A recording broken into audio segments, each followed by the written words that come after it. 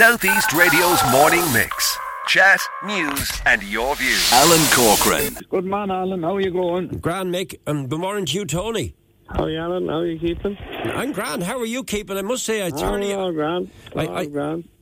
enjoyed the documentary, which was shown on RT television quite recently. And I just want to remind people, Saturday, January the 21st, you're at the Clayton Whites Hotel in Wexford.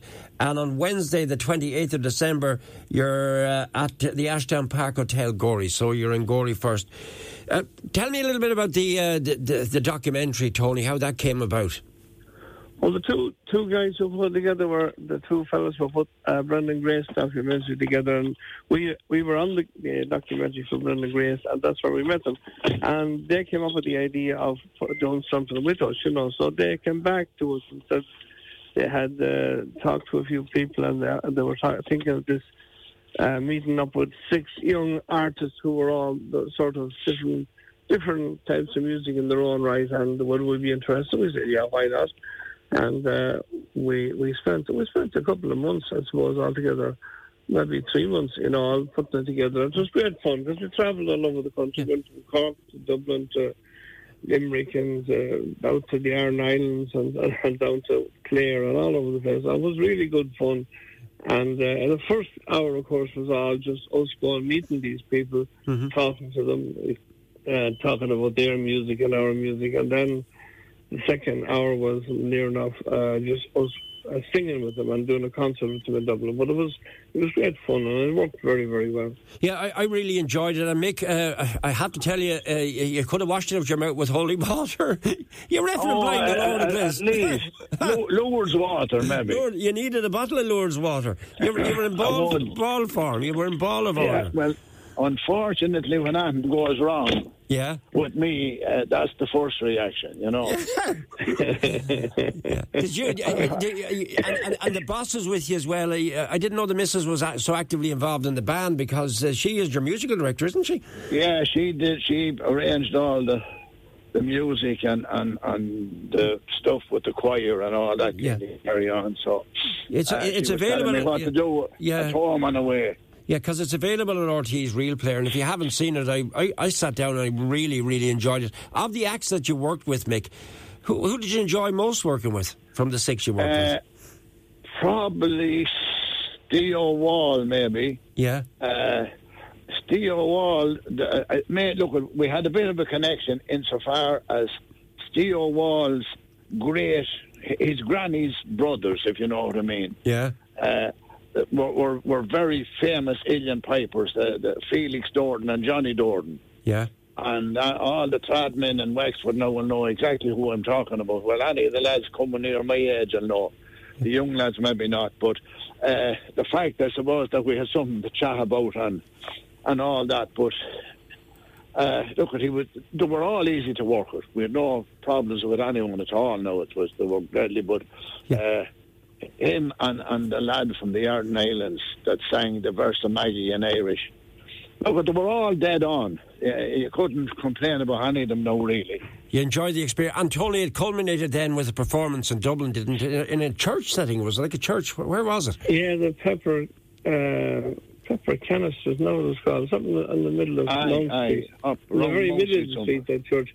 And that was very exciting, because when we went in there, we knew straight away as we went in to look at the place, it had great effects and great feeling, and there was a great atmosphere in the place, you know. It was something very, very different, and it was worth doing. Really worth doing for our sake, because we enjoyed it, and at that particular time as well, it was during kind of during lockdown, the end of lockdown, but we were working outside a lot of the time, and we didn't have a problem with that, you know. But it's great to be out and about and travelling around the country and meeting people, and they were all different acts, you know. They all had something completely different to bring to the table, and they were all, the other great thing about them, they were all working and they were all doing their own material and everything, so it was great. It also showed great innovation on your part. Now you're appearing in Clayton White's Hotel on Saturday, January the 21st. We have a pair of tickets to give away for that. So if you'd like to try and win the tickets for the Wexford gig, just put down Foster and Allen Wexford and text me now on 087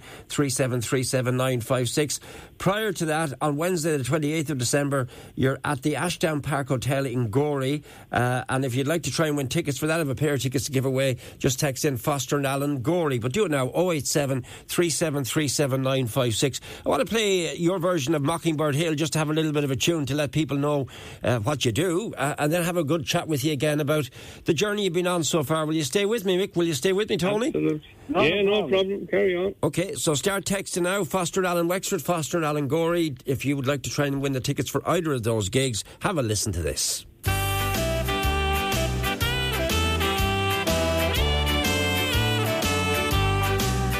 Tra-la-la, fiddly-dee-dee, tra-la-la, fiddly-dee. You wake up in the morning to the mockingbird trill. Tra-la-la, fiddly-dee-dee, tra-la-la, fiddly-dee. You're as welcome as the flowers on Mockingbird Hill. When the sun in the morning peeps over the hill and kisses the roses around my windowsill, then my heart fills with gladness when I hear the thrill of the birds on the treetops on Mockingbird Hill. Tra-la-la, fiddly-dee-dee, tra-la-la, fiddly-dee. You wake up in the morning to the mockingbird trill. Tra-la-la, fiddly-dee-dee, tra-la-la, fiddly-dee. You're as welcome as the flowers on Mockingbird Hill.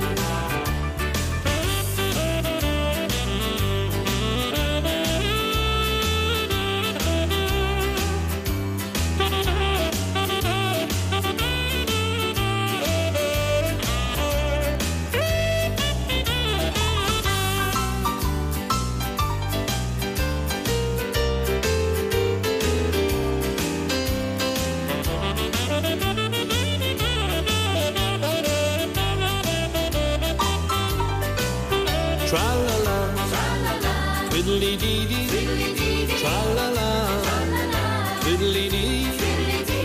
You wake up in the morning to the mockingbird trill. Tra-la-la, fiddly-dee-dee, tra-la-la, fiddly-dee. You're as welcome as the flowers on Mockingbird Hill. Enjoy that. Of course, the King plays lots of Foster Allen music every evening here on Southeast Radio and keeps us all company, our own Tony Keogh. And I'm sure you'd like Mick and Tony to talk about Tony Keogh and the importance of people like him in local radio. I'll come to you first off, Mick. How important is having a guy like Tony Keogh on radio? When you look at a lad like Tony Keogh is seriously important because he's a musician and singer himself, and Teresa and the Stars, and they're on the go maybe nearly as long as us. But I mean, the fact that he's doing dances and stuff, he knows what the people want, right? And fair play to him, he gives it to them. And do you see a huge importance for people like Foster Allen in local radio and having the Irish artists played regularly? Well, it's seriously important because, when Tony and myself started nearly 48 years ago, if we got a play on RTE radio, everyone heard it because we only had the one station. Yeah. If we got a spot on RTE television, everyone seen us because it was only the one station. But now, I don't know how many stations you'd want to be tuned into, but I think most people, I think most of our audience anyway, are inclined to tune in to their local radio more than anything else to see what's going on in their own area. So with the result, You know, it makes the local job twice as important as maybe as the national one. Tony, look, we're still asking people to text in Foster and Alan Gorey or Foster and Alan Wexford. We'll be announcing the winner of the tickets very, very shortly. Just text us or WhatsApp us now on 087 3737 956. I don't know, do you remember the first time I ever interviewed you, Tony Allen? Well, one of the first times we ever met was, I think it was for RTE Radio. That's right. Do you know where it was? I'll tell you where it was. It was in the RDS, and you and Mick were in a horse box. yeah, I remember that. Yeah, because I remember meeting you in the Unyoke Inn as well. That's right. I sure would have done the discos before and after and the concert. You were dying with the flu one night. That's for sure. Yeah. But do you have fond memories of the Unyoke Inn and the various venues around Wexford? Yeah, brilliant. It was a brilliant place, absolutely. We used to do great crowds in the Unyoke. Wexford was always very good to us. We did a lot of work, and we still do. As you see, we're doing 2 dates in Wexford in the one tour. That's nothing wrong with that. I mean, you broke the mould, didn't you? You, the Furies and the Dubliners before you all managed to even get on top of the Pops. And it's something that we often talked about. Like, to get on top of the Pops was in itself incredible, wasn't it, Tony? Absolutely incredible. Well, it was. Of course, in those days you had a lot of great radio in England. You had Terry Wogan and Gloria Oliver and people like that who played all the Irish stuff. And then you had, like, Mick Clerkin had Ritz Records set up in London, and they were distributing the stuff to all the shops so people could buy. And when we all came on board in the 70s, the Furies anyway, and Daniel then later in the 80s, there was a big opening at that time because all the people that was recording easy listening music like Val Doonican and Ken Dodd and Max Bygraves and the Bachelors, they had all stopped recording at that stage and they were all doing television and stuff. And we, Ritz, I think, saw the opening and worked on people like ourselves, and it was great to get in. And of course we did then what they didn't do. We kept going recording. You know, I think we've had an album in the British charts every year for about 36 years, and Daniel the same for I think about 30 years, you know. So like the Furies still toured in England, so Brendan Shine still tours England, so there's a huge amount of Irish easy listening music still going into to the UK, and of course American and Australia, New Zealand and South Africa still travels very, very well, the same music. Mick, I've been asked to ask you about your accordion. It's a special one, I'm told. Why is it special? It's an old man's accordion. It's a what? It's an old man's accordion. An old man's accordion, yeah, okay. Yeah, it's late.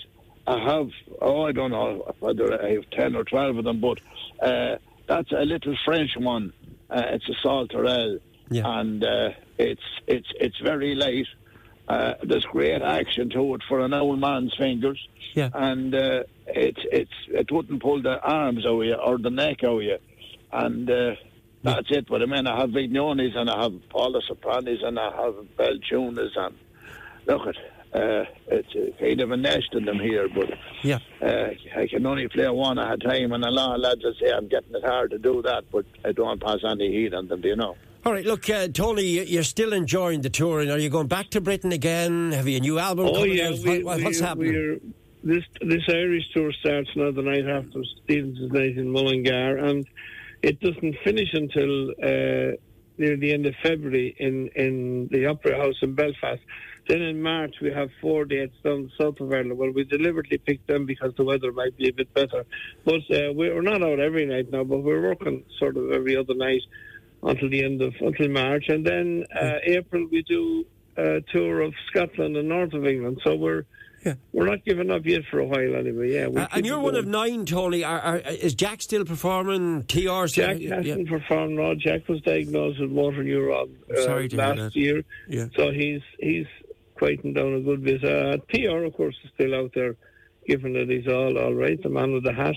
I'm the youngest. There was 9 of us. Was 9. There's only 7 of us left now. I'm the youngest. The youngest of 9, and I suppose I'll be asked hopefully for a little while anyway. Southeast Radio's morning mix. Chat, news, and your views.